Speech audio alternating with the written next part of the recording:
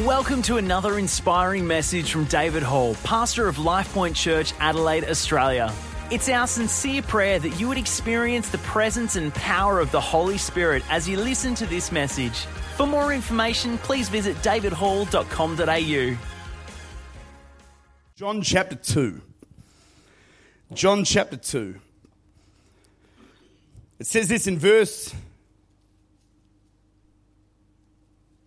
number 1.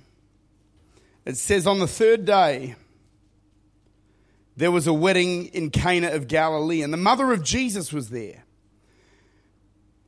Now both Jesus and his disciples were invited to the wedding. Somebody say invited to the wedding. And when they ran out of wine, the mother of Jesus said to him, they have no wine. He said to her, woman, what does your concern have to do with me? My hour has not yet come. His mother said to his servants, whatever he says to you, do it. Whatever he says to you, do it. Now there were 6 water pots of stone according to the manner of purification of the Jews, containing 20 or 30 gallons apiece. Jesus said to them, fill the water pots with water, and they filled them up to the brim. And he said to them, draw some out now and take it to the master of the feast. And they took it. When the master of the feast had tasted the water that was made wine, he did not know where it came from, but the servants who had drawn the water knew. The master of the feast called the bridegroom and said to him, every man in the beginning sets out the good wine, and when the guests have well drunk, I hope none of you have well drunk this week, when the guests have well drunk the inferior, you have kept the good wine until now. This is the beginning of signs Jesus did in Cana of Galilee and manifested his glory. And his disciples believed in him. After this, they went down to Capernaum, he and his mother and his brothers and his disciples did not, sorry, I just went blank there for a minute. It said he and his, where are we up to? Verse 12. His mother, his brothers and his disciples, and they did not stay there many days. Jesus' first miracle was massively significant. It was massively significant not because he just did the best party trick that has ever been seen to this day. Let me tell you, if Jesus made a habit of doing that, he would have been invited to every party in the area. When Jesus turned water to wine, he wasn't just doing a miracle that was in that moment. There was so much more that was happening. The Bible makes it clear to us that this was the beginning of the signs Jesus did in Cana of Galilee, where he manifested his glory and his disciples believed in him. This moment launched a 3.5-year period of ministry that has never ever been even rivaled, never will be rivaled. It's the greatest ministry that has ever been known from the dawn of time. And Jesus starts and embarks in a ministry at this moment where he literally shakes the world with the power of God. But it was his first miracle. It was this moment that he embarks into the ministry that God's called him to, and something supernatural started in that moment. And he demonstrated more than, look, I can make a wedding go a little better. What he demonstrated in that moment, I want to show you a few things as we get into this message. But this miracle, this manifestation of glory, manifestation means a demonstration, an exhibition of God's glory. When he manifested his glory, we see he showed us, firstly, he showed us his authority. Because he showed us he had authority over the molecular structure of this planet. So not only is he the creator, but he is the authority over it. It went from H2O, according to my research, it went from H2O to CH3CH2OH. He has authority over the molecular structure. He has authority over cells. He has authority over this planet. He has authority over cells that are going wrong in your body. He has authority over all of these things. He is the final authority on planet Earth. If he made it, he can change it. If he made it, he can fix it. If he started it, he can complete it. Why? Because God, in that moment, he demonstrated his authority. Do you believe that this morning? And I want to tell you, he still has authority. And do you know the beautiful, man, I'm getting excited today. Do you know the beautiful thing about God? He's put that authority in us by giving us his name. And we have the authority to do the same things Jesus did. He's given us authority. And you know, he demonstrates that moment authority over time. It should have taken 4 years for grapes to be planted, harvested, and turned into wine. And instead of it taking 4 years, it took a split second. But they actually said this is the best wine. That should take 6 years.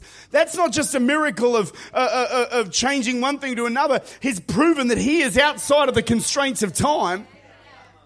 You may have a challenge that may seem like, man, it's going to take me 5 years for it to be fixed. Can I tell you, he can do it in a split second. He's the God that takes 6-year problems and has 1 second solutions. Why? Because he's outside of time. Oh man, that's good news this morning. Aren't you glad about that? Because I've got some problems, man. I've got a city that I live in that's going to hell. 1.4 million and probably only 200,000 Christians maybe. And even if half of those aren't really Christians anyway.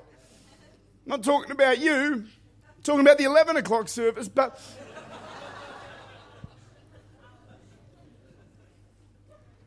If it takes us a year to win 1,000 people to Christ, it's going to take us 1,200 years to win a city to Jesus. We don't have that kind of time.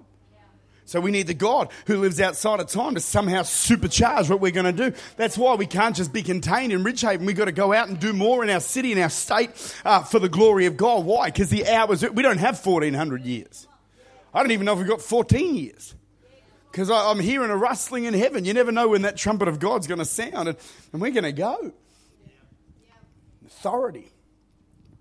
He didn't just show authority in this miracle, he showed us grace. He protected the reputation of the bridegroom. Now, we don't think too much about that.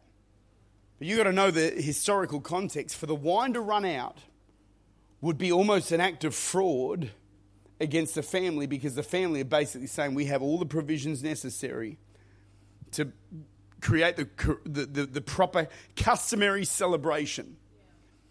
And they had run out of wine. It was a massive disaster that would have landed the bridegroom's family in court, and it would have nullified the wedding. God in his grace, not only did God demonstrate his authority, but he still did it in the form of demonstrating his grace to a couple that was setting out to get married, and he cared enough about that situation to have the guys back.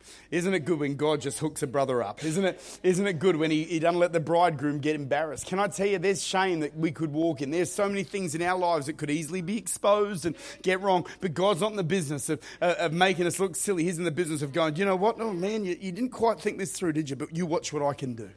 Why? Because he's a God of grace. He's a God of kindness. He's a God who turns things around by the power of God. He's interested in our life seasons. I see the grace of God. He's interested just marriage in general, relationships in general. God cares. This miracle shows us that God has authority over the planet, but still cares about the smallest details of our life. He cares about your relationships. He cares about your marriage. The first miracle that God... Is it just me? I'm about to come unglued here with the goodness of Jesus. This is unbelievable. He cares about the seasons of your life. Mum and dad, he cares about the space that your kids are in. He cares about your home. Maybe you're feeling like your marriage stinks, and maybe your wife's just a grump. She doesn't cook and clean like she should, and she doesn't... We serve a God who can turn that around.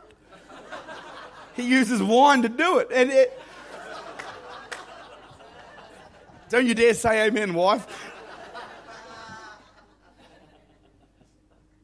Not only, can I say, I know some Sundays you see me get a bit happy and I say, I'm about to run around this place. I can barely keep in my skin right now when I read about the goodness of Jesus.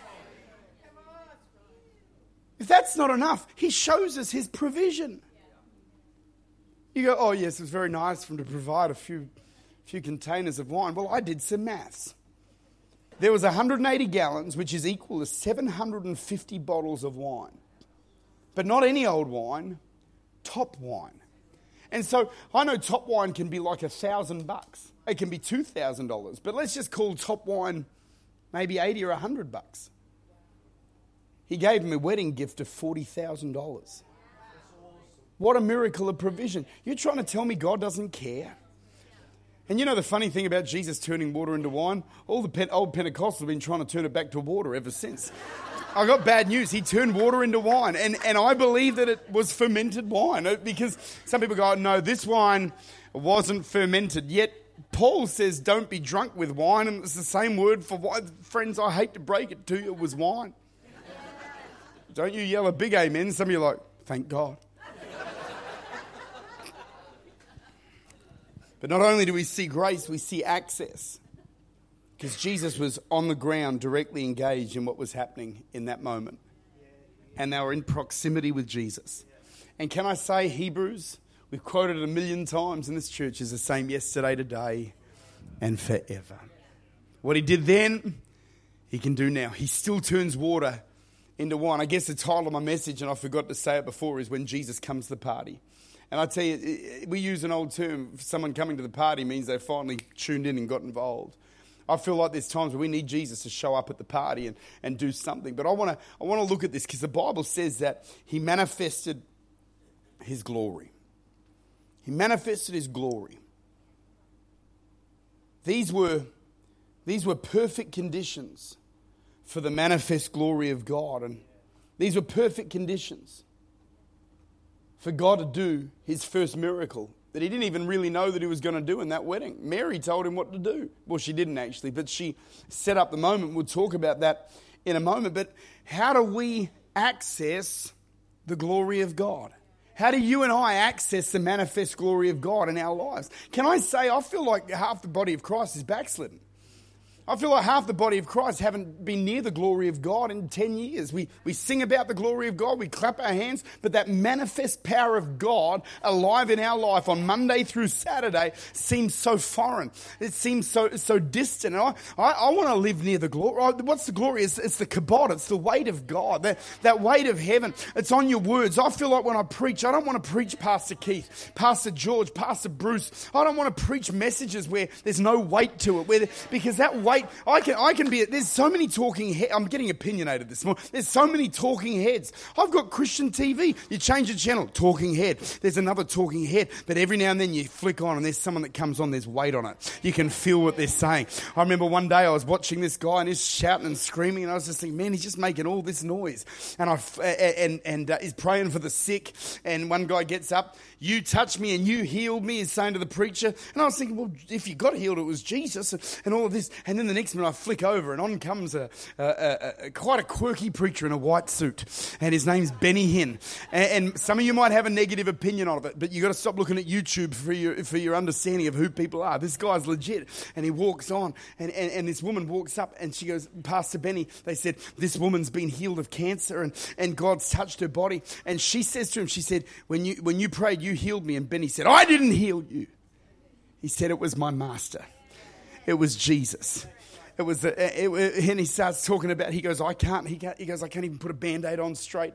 I can't even help someone with a cold. He said, but I know the one who can. And his name's Jesus. And he starts saying to the church, just whisper his name, speak his name. And as I'm watching that, I saw a comparison of noise versus weightiness. And I want the weight of God in our church today during praise and worship. I felt the weight of God in the atmosphere. I believe this church, I want to wait. Maybe this might seem like a strange joining. Why do people fall out under the power sometimes? Because there's a weight. I don't know, there's sometimes we yield to the Spirit and just flow with the Holy Ghost. Sometimes you don't have a choice. Why? There's a weight of God's glory. I want to live in the weight of his glory. I want to live with the manifest glory of God in our church. I feel his presence even here today, the weight of God. And how do we access the glory of God? I see in this passage, I see conditions, perfect conditions for the manifest glory of God. Six perfect conditions for the manifest glory of God. Number one is an invitation. Somebody say an invitation. If Jesus hadn't been invited to the wedding, I don't know that we'd ever be reading this story, because he probably wouldn't have even known about it because he wasn't there. But Jesus and his disciples were invited. Can I keep it simple and just say, if we finally get to a space in our life where we realize we've run out of wine, I'm not saying it's too late to go to Jesus, but the ideal conditions are going to Jesus before you ever run out. See, often we might face sickness, we might face challenge, we might face problems. And we really lean on Jesus once the wine has run out. Once our natural provisions, our natural abilities have run out, then we talk to Jesus. I want to encourage you, we've got to invite Jesus in the very outset of our lives. Invite Jesus into the time of celebration. Have Jesus in the center of it when provision's there. Have Jesus in the center of everything when everything's going good. Some of us, we only lean on Jesus when there's a problem. We'll notify you, Jesus, when we need you, but until then, you're not invited to the birthday party. And I'm telling you, Jesus is a good guest, because when he comes, he brings gifts. When you invite Jesus into your life, he comes and he brings gifts. He brings the gifts of the Spirit. He brings the power of God. He brings the blessing of heaven. Can I encourage you today, let's not leave Jesus off the party list. Let's not leave Jesus out of the banquet. I tell you, anything I'm doing, I want Jesus invited. I want to set up a Facebook group and make sure Jesus is added to the group and say, come to the party. Can I tell you, there was a day when I was a little boy and when I was even a teenager, we didn't have Facebook to invite people. I get invitations to parties on Facebook that I don't even know I've got. I don't turn up and then people are mad at me. Why didn't you come to this? I didn't know. I sent you a Facebook invitation. Well, I didn't read it. I remember the good old days, friends, where you'd go to the news agency and you'd buy a pad that would have about 10 invitations that you could just fill in all the details for all of your friends. You could never have more than 10 because your parents' budget never allowed you to go to 13 or 14. And so you'd have your friends. I remember for my birthday party in grade 2, I had it at the Buckingham Arms. Do you remember that? They still have that donut machine that makes all the... We should take our boys there. They make the cinnamon donuts. They come up...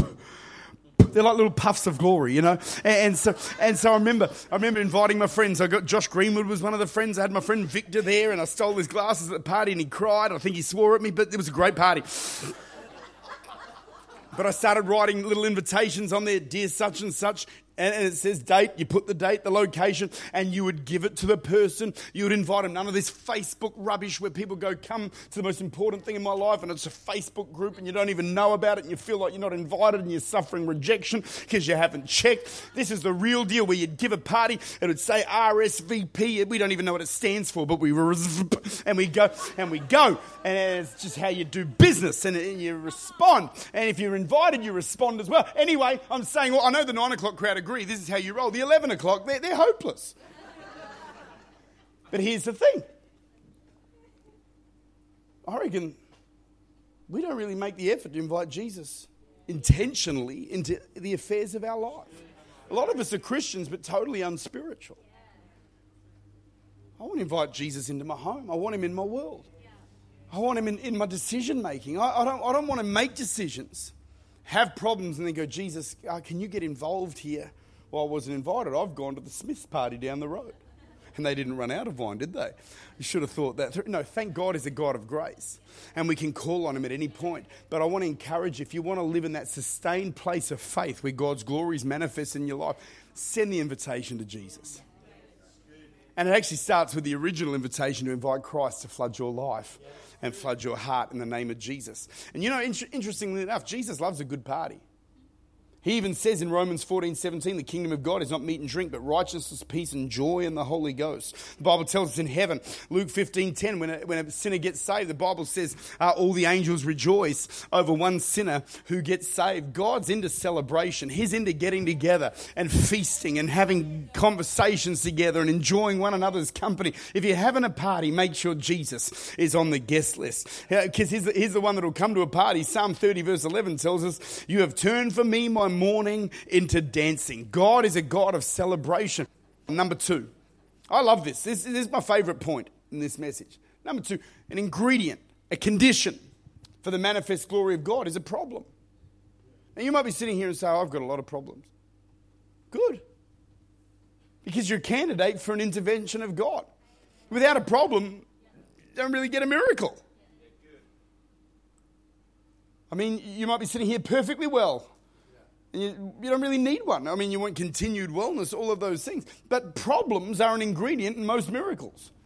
They are important. So you might be sitting here, you don't know the problems I've got. No, I don't. But I do know if you've got problems, you're a candidate for a miracle from God. And we've all got problems. I can list off 100 problems in 2 minutes. My cat bit me. My son bit me. My mother bit me. I'm just getting bitten by everybody. Can I tell you, we all face problems. I look through Scripture and look at the miracles of Jesus. Every single one of the New Testament miracles of Jesus came at the response of a problem. Have a look at this. Mankind needed a Savior. Problem. Mankind needs a Savior. Answer. Mary falls pregnant supernaturally. Problem. Peter needed tax money. Answer. Jesus put fish in it. Yeah, that one.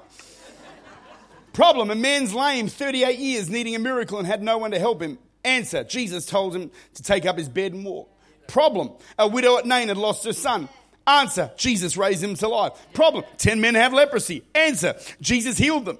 Problem, Lazarus had died. That's a big problem.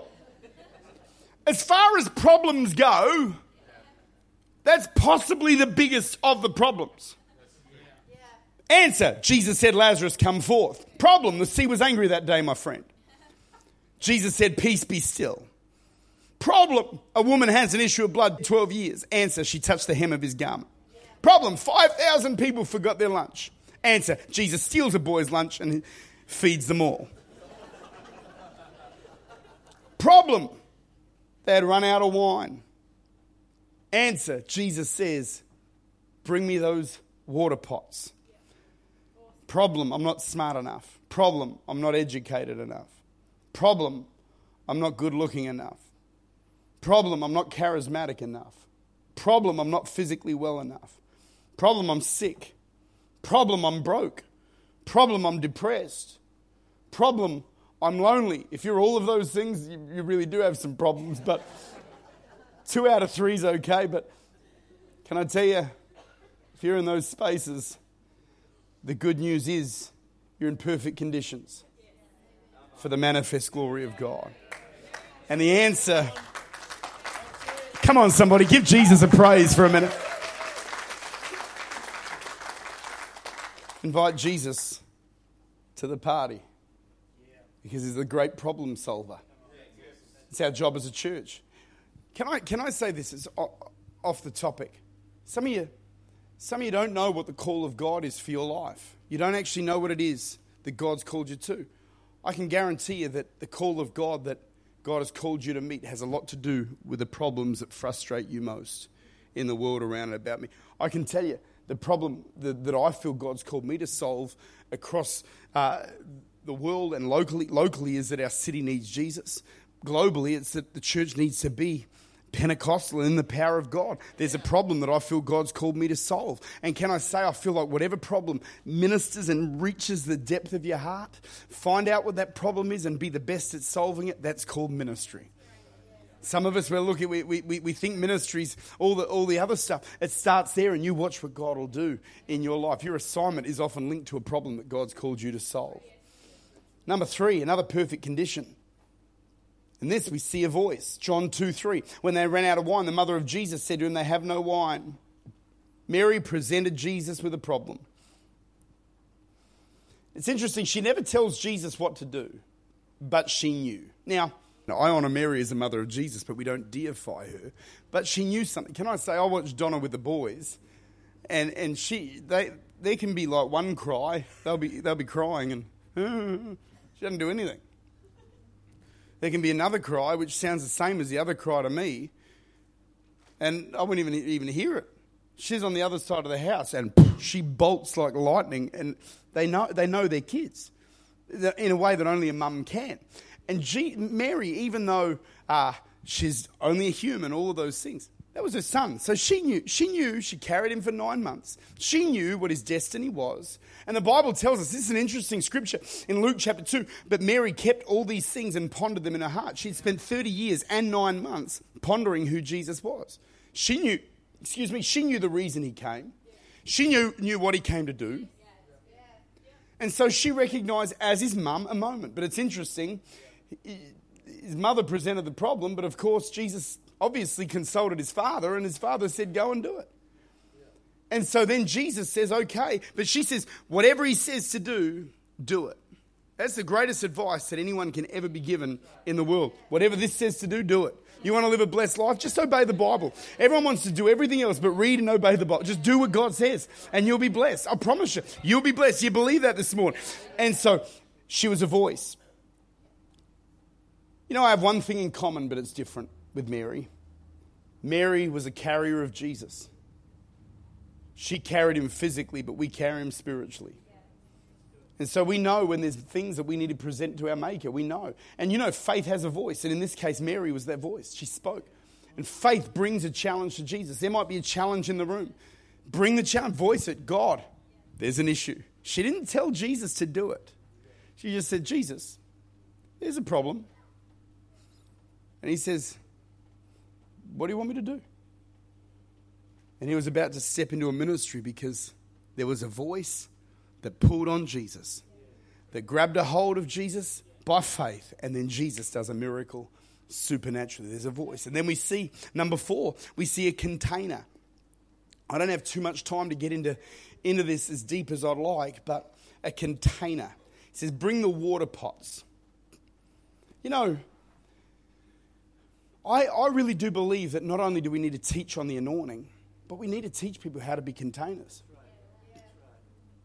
As water's poured in, wine is poured out.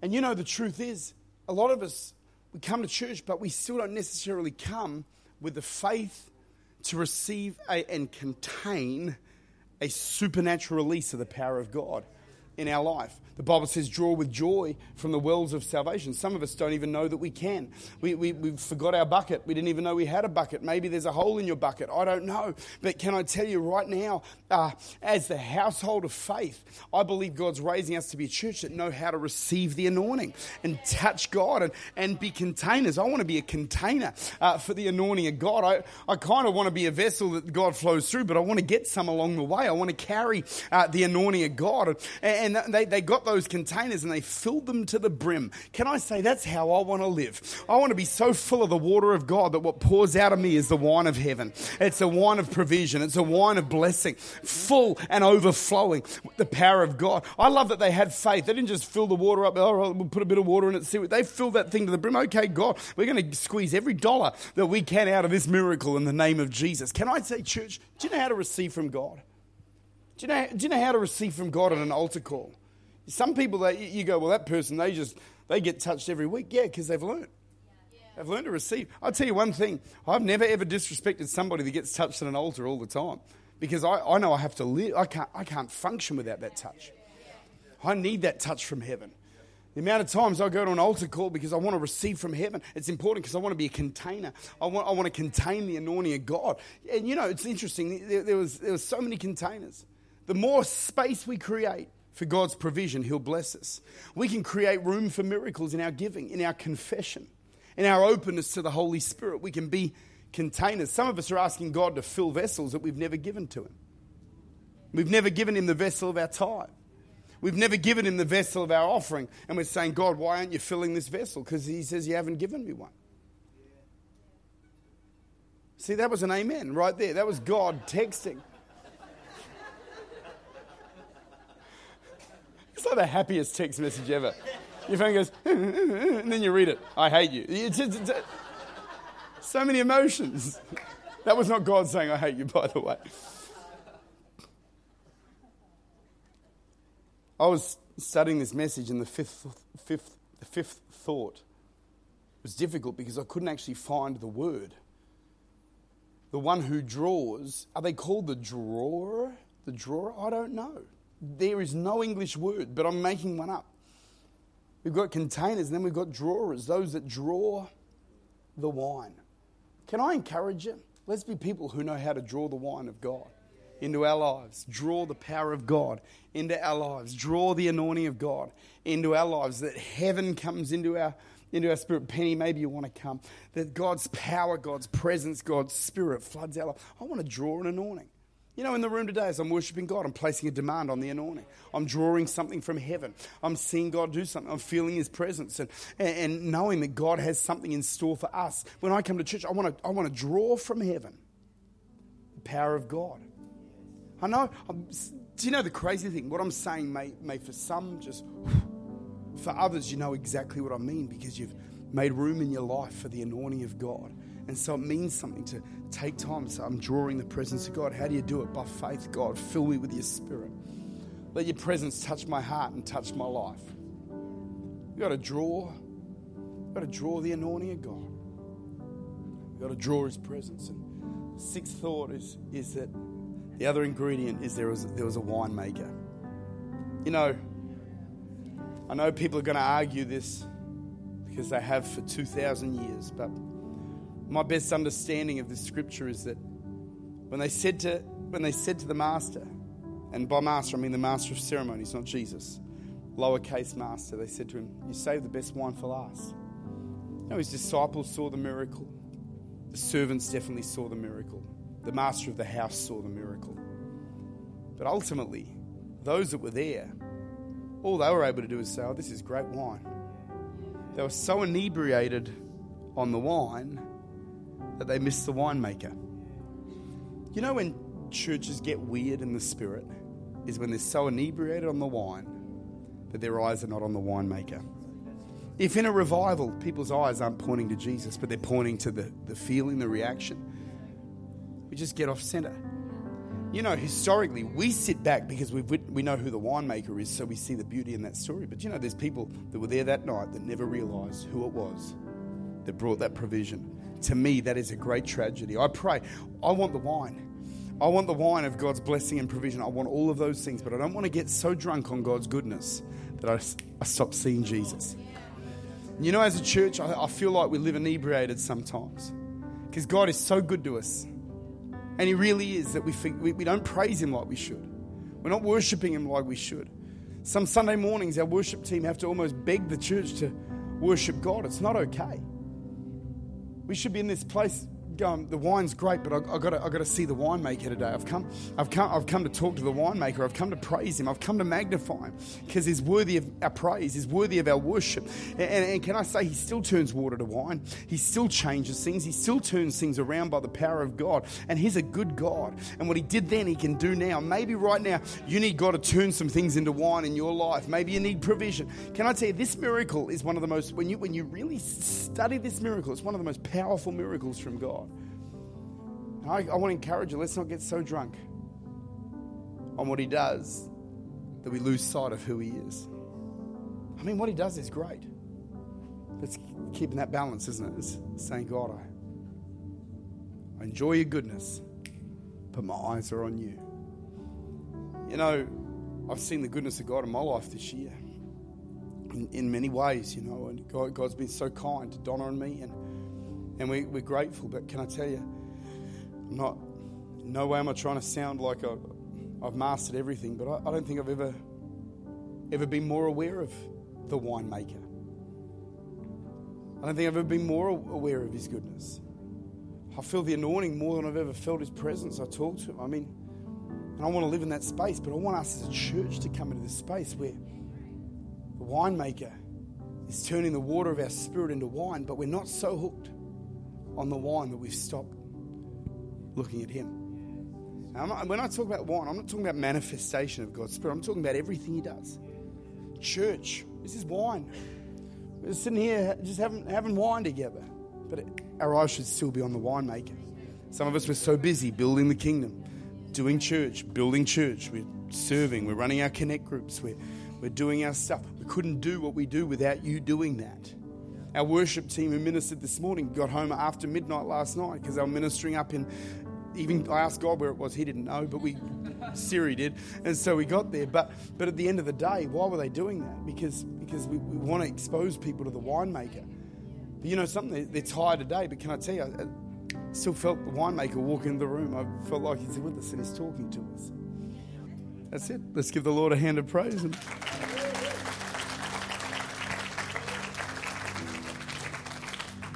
Why don't we stand? We're going to close our eyes and we're going to pray.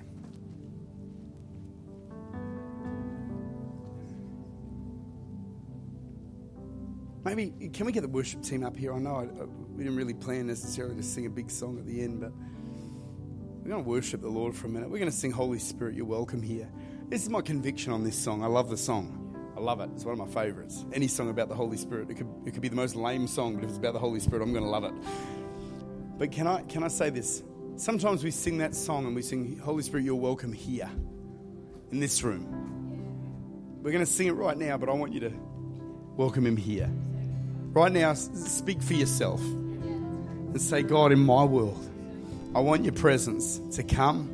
Can I ask you to lift up your hands toward God? God's going to move in this place. We're just going to take a little bit of time and just enjoy the anointing of God's Spirit. The winemaker's in the house. There's nothing worth more. There's nothing worth more. Thanks for listening to this message. We hope it was an encouragement to you. If you'd like to know more about David and Donna, please visit our website, davidhall.com.au.